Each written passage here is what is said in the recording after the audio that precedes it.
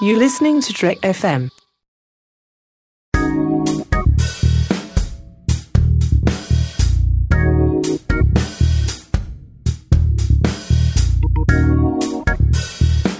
Hello and welcome to Season 2, Episode 8 of Commentary, Trek Stars, a show which deals with the work of Star Trek creators outside of Star Trek. I'm Mike. I'm Goldie Hawn. And today we are going to take a look at Nicholas Meyer's career as a director on the whole, recapping all of his movies, which we have just covered over the past couple months. So before we get started, here's an interesting little fact which I just learned this very instant. Nicholas Meyer was born on Christmas Eve, 1945, in New York City. Yeah. The very next day, Christmas Day, 1945, in the same city, A child was born? another child was born. On Christmas Day? Mm-hmm. Well, obviously that's Jesus. Rick Berman. I was pretty close. All right, so what we're going to do is look at each of his movies. We'll just go through, give our opinion, and then recap his career on the whole. Yep. His first movie was 1979, after a few of his books had been written, and a few of his movies had been written. 1979. It was released in 1979. It wasn't called 1979. No, it was called Time After Time. Yep. This was the Jack the Ripper, H.G. Wells time travel story. Right. Which is H.G. Wells travels back in time to rescue whales from Jack the Ripper. Yes. So what did you think of Time After Time? It's extremely dated. It's unfortunate, sort of a problem of traveling to present day with a time machine. You almost invariably end up making it more dated by pretending that the present day is somehow exotic. And then you realize that it's actually rather mundane, and all of the changes that have occurred since then make that moment in history look extremely specific to that one moment. I guess so. I can forgive that because, I guess I've seen enough movies from the time period and whatever that I know how things were back in the late 70s. But on the whole, I thought it was a really good movie. I guess it didn't hold up as much for me this time around as it did the first time around. But I do still like it quite a bit. I think it's a lot of fun. Time after time, it's less good than the last time? Yeah, I guess so. Yeah. But I do still enjoy it, and I am still fascinated by the Star Trek 4 similarities. In 1982, Meyer released his second movie, which was a gig that he got, I think, based on the success of Time After Time, and that was Star Trek II, The Wrath of Khan. I've seen that. Or Star Trek The Wrath of Khan, as it was originally entitled. Star Trek Into the Wrath of Khan. What did you think about The Wrath of Khan? It's easily the best Star Trek movie. And it's one of the best movies ever made. I don't know exactly how many deep it would be, but maybe not top 10, but top 30 for sure. Yeah, I agree that it's an excellent movie. One of the best ever made, sure. I would put it at number 3 in my Star Trek list. But yeah, I do think that it's an excellent movie for all the reasons that everyone else does.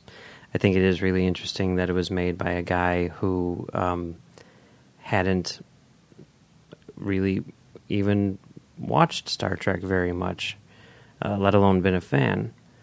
But I think that's also what the franchise needed at the time.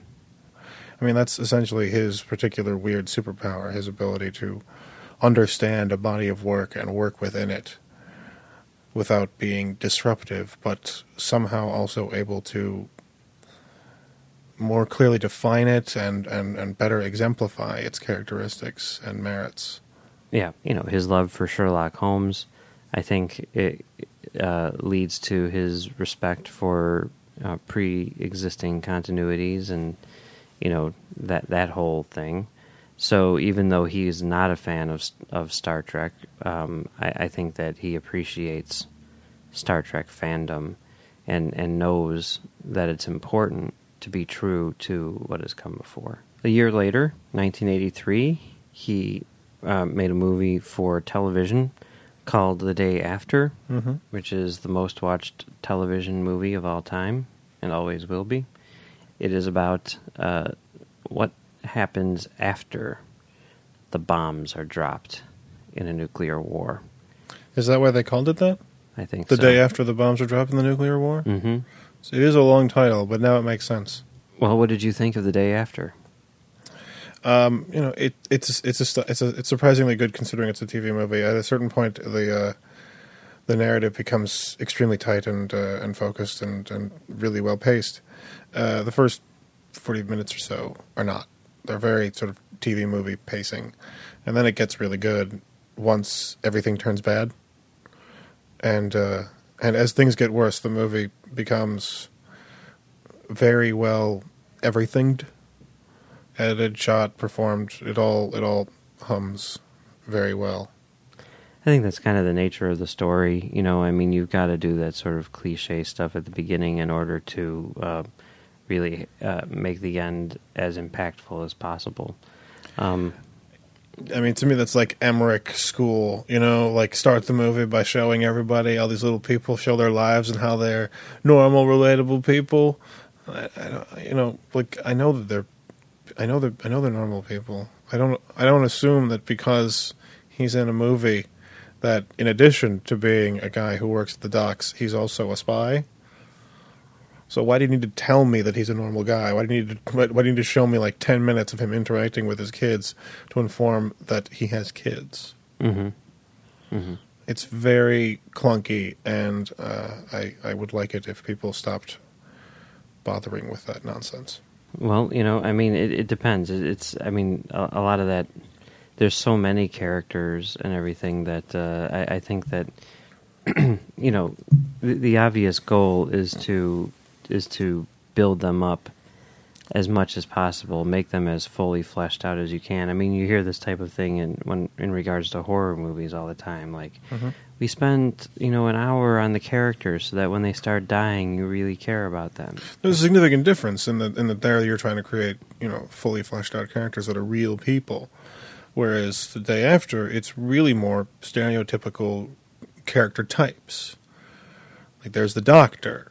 There's the boyfriend, there's the daughter, there's the husband and the wife, and they're not unique. They're not like significantly distinct from those stereotypical aspects of those characters.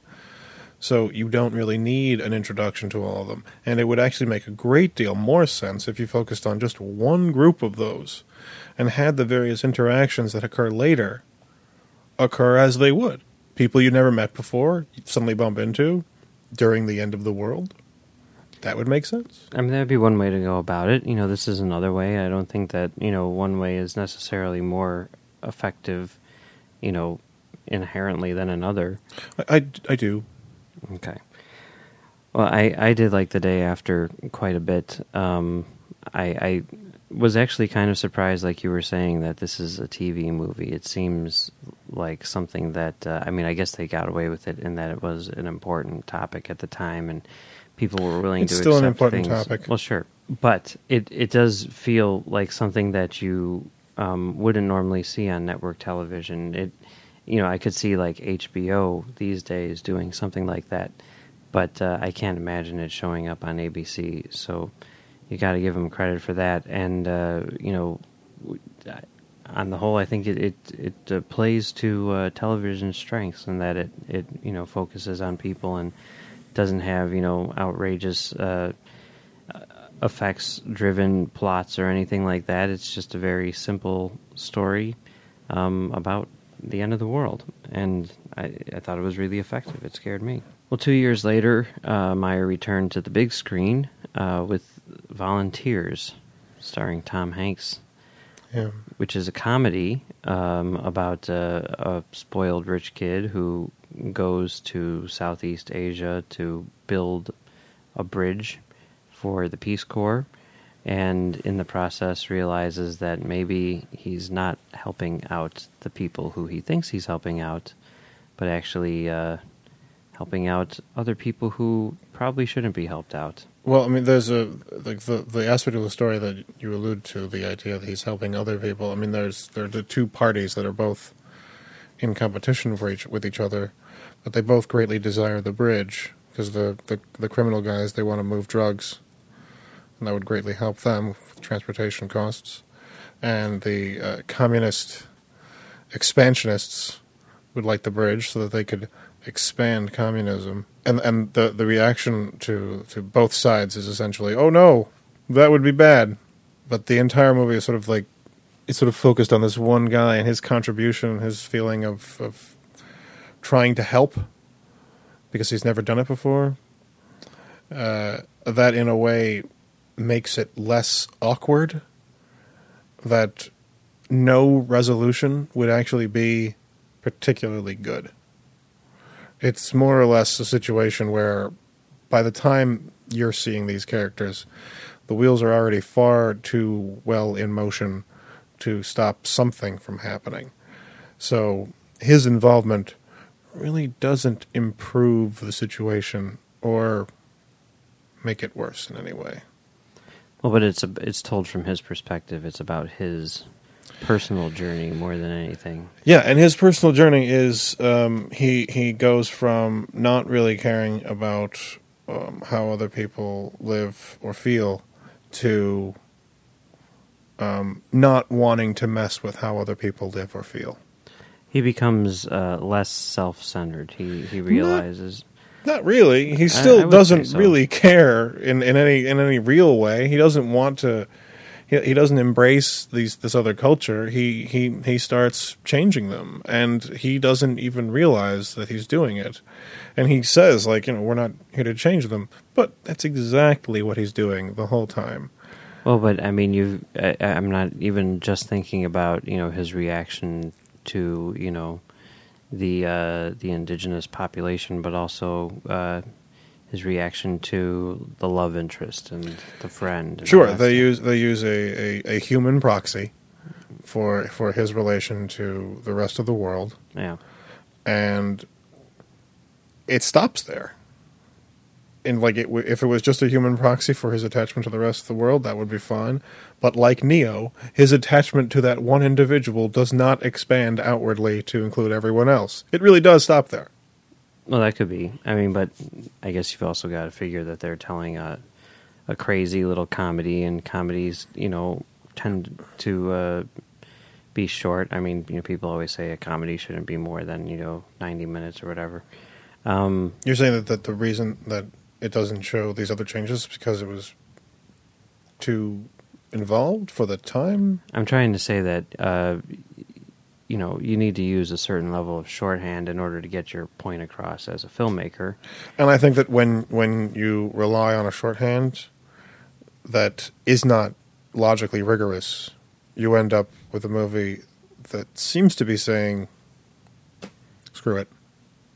I don't know. I mean, I definitely understood what the themes in the movie were. I think the intention doesn't matter. I mean, what matters is that the intention isn't accomplished by the mechanics at play. Well, I would disagree. I would say that it successfully conveyed its point. I didn't like the movie. I didn't think it was very good. I thought it was very uneven, especially in terms of the comedy, which I didn't think was very funny. And on the whole, it's not a good movie. 3 years later, he got another shot at directing, this time a much different movie, one for Merchant Ivory, and that was The Deceivers, starring Pierce Brosnan as a British officer who is in India and tries to uncover a...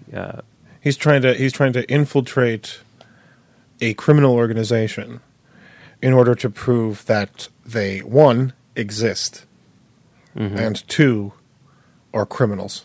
Yeah. And so he goes undercover and joins the Tuggy cult. Yep. Which is a group of thieves and murderers. You've seen Temple of Doom. You know what the Thuggy cult is. And hijinks ensue. This movie, I thought, was interesting in that it was visually much more ambitious than most of Meyer's movies. Although I thought that the photography on the whole, like the lighting and stuff, was pretty bad. But like his camera movement and everything was a lot more aggressive. And Pierce Brosnan was, good in it and everything. But on the whole, I did not find the story to be all that compelling. Yeah, I think that's nuts. I think this is definitely my favorite of Nicholas Meyer's non-Star Trek movies. And it's because it's just weird. It's just super weird. Like 20 or so minutes into the movie, I realized that it was a guy goes undercover into the mob story. And like his loyalty gets questioned, and he doesn't know which person he really is. That story in that context was very interesting. I was very into the idea of this radical departure for that genre, and I would really love it if somebody would recognize that it's that genre, and like if it was in like a row of undercover cop movies, I would really like that, because it is an undercover cop movie. Yeah, for sure. And by putting this kind of story into this context, it made the story work better. Because I've seen the undercover cop goes into the mob story so many times that I know all the beats before the first frame rolls. So him being in the thuggy cult and like the weird sort of almost supernatural qualities, that was very interesting. Yeah, I mean, I always like it when movies do that. And on the whole, I agree with what you're saying about that type of filmmaking. With this particular scenario, I don't think that it works well because I think that the story that they're telling is not very interesting. But, next movie, which Meyer directed, came another 3 years later, and this was 1991, September 1991. And that was Company Business, starring Gene Hackman and Mikhail Baryshnikov, about two spies at the end of the Cold War. After the Cold War. Yeah, who must team up in order to survive. They've torn down the wall, but they haven't exported all the bricks everywhere. Yeah. They don't know where to put most of them because they're really heavy bricks. Yeah. So, what did you think about Company Business? I was into it. For a big chunk of the time, and then I realized that it wasn't going to do anything particularly interesting. That the obvious assumption that the particular spy game that they were involved in was kind of the expected mystery. The particular crime was sort of obvious. It seemed so obvious that I discounted it, and then when it turned out to be that, I was kind of like, oh, I guess that's okay. And then it ended while I was blinking. Yeah. And I thought, wow, that was really weird. There was no conclusion. Yeah, structurally it might have some problems. I think on the whole, it is a pretty good movie. It's not a great movie or anything like that, but it's decent. I found it to be rather compelling throughout as sort of a mindless suspense thriller type of thing. I can see what he was going for in terms of, kind of like a message.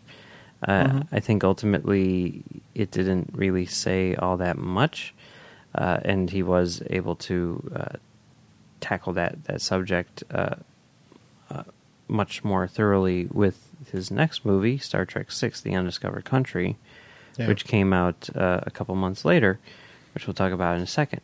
But yeah, I mean, on the whole, I thought that this movie was very well crafted. The ending is weird. I think that he was trying something kind of bold with it, and ultimately it didn't work. Well, there are a lot of things about it that I'm very much in favor of. I really like I think that the context of like the end of the Cold War, it's a very interesting time because it's one of those transitional periods where you've got so many loose ends. You've sort of got the components to do stories set afterwards and set beforehand. So you've got the two worlds, and you can sort of move throughout those two sort of like story frameworks in whatever is necessary. And the story is essentially kind of about how things stay the same, how things become, how an institution becomes sort of self-sustaining, and the necessary evil that you commit one day might require you to just keep doing it. So that's an interesting thing, and it isn't helped by the spy movie trappings. It isn't helped by Gene Hackman being an old spy coming in out of the cold. It isn't helped by the prisoner transfer in the underground tunnel. It like those things just get in the way. It's really about the KGB and the CIA collaborating to keep themselves both in business. Yeah. That's the story. And in a way, I think it would have benefited much better from not having the two spies on the run story, which is where the story like starts and ends. And everything that's happening elsewhere is more interesting than these two guys on the run. Because their two guys on the run story is not as funny as if it was Richard Pryor and Gene Wilder, and it's not as action-packed as if it was Will Smith and Martin Lawrence. It's basically kind of everything cut in half. And almost everything else in the story is more interesting. Yeah, I mean, I see what you're saying. I think that, you need to find a way to do that story, and his idea was to tell it, through these people's eyes, which I think is a perfectly reasonable thing to try for. But I think, the problem that it runs into is that, the focus becomes them, and it sort of loses its message in an attempt to tell their story as well as it possibly can. Yeah. But on the whole, I did like it. I know that Meyer thinks it's his worst movie, and I don't agree with that at all. But I can see how he would be disappointed in the finished product. 2 months later, another Meyer movie was released, and that was Star Trek VI: The Undiscovered Country. I've heard of that movie. Very similar to Company Business in terms of its themes. About the end of the Cold War and everything, and the idea of these Cold Warriors no longer having a place in the world. So what are your thoughts on Star Trek VI: The Undiscovered Country? I think it has lots of far-reaching implications, much farther than an extremely in-depth analysis of the Cold War. Okay. Extremely in-depth analysis of the Cold War will take you so far. Star Trek VI will take you farther, because it's about things that are more abstract than stuff that occurred. Yeah, it's got a lot of stuff going on. Yeah. Right. So it's a very good movie about a whole bunch of things, in the way that Star Trek II is about a whole bunch of things. People love to reduce things down to a nub, and there are plenty of contexts in which that's totally appropriate. Nicholas Meyer Star Trek movies are not those. It's almost impossible to reduce them down to a thing. It's about so many different things, and it's expertly put together, and the only reason Star Trek II is slightly better than Star Trek VI is because Star Trek VI is slightly burdened by being the last film in the original cast series. Yeah, I don't see how that's a burden, and I also don't see Star Trek. It's a burden. It's a burden towards the end when Scotty shoots the assassin, and they pull the mask off of the guy, and they all stand up on the stage. That's kind of ridiculous. It's perfectly fine and a perfectly reasonable conclusion to this franchise, which has existed for, at that point, 25 years. Star Trek VI is my favorite Meyer movie, and it's also one of my favorite Star Trek anythings of all time. I do think that it's better than Wrath of Khan, because I think a big part of that has to do with the fact that, Meyer had a good 9 years to hone his craft. And I think that what we're seeing is, all these other movies that he did in between Star Trek II and Star Trek VI were him, figuring out how to be a director. And if you look at Star Trek VI, it's a much more polished movie in pretty much every respect. Star Trek 6 is like a perfectly well made pocket watch, and Star Trek 2, like you could argue, and I would be perfectly okay with it, that it's like a grandfather clock, but it also tells you the future.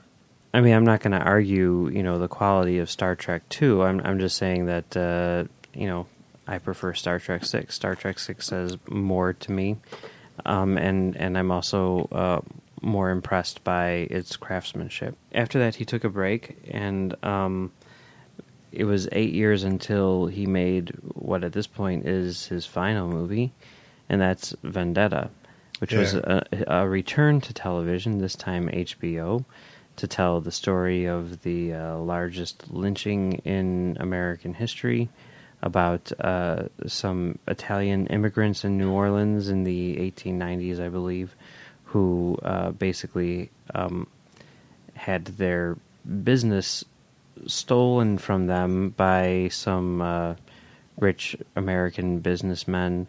One of them is played by Christopher Walken. Yeah. Who's the most Italian actor in Hollywood right now. And he, basically set them up to take the fall so that he could take over their businesses. And everyone was completely okay with it. There's more at play there, but it's also kind of pointlessly more. Okay. It's like a lot of different chess pieces being moved around, but they're being used by like a child, so they're hopping over each other because they don't know how to play checkers. Yeah, I mean, I disagree with that. I mean, I can see how in some ways it's one of the lesser Meyer works because it doesn't have, the complexities of some of his movies, but I also think that, again, like Star Trek 6, he's comfortable enough that he knows how to tell a story, relatively well.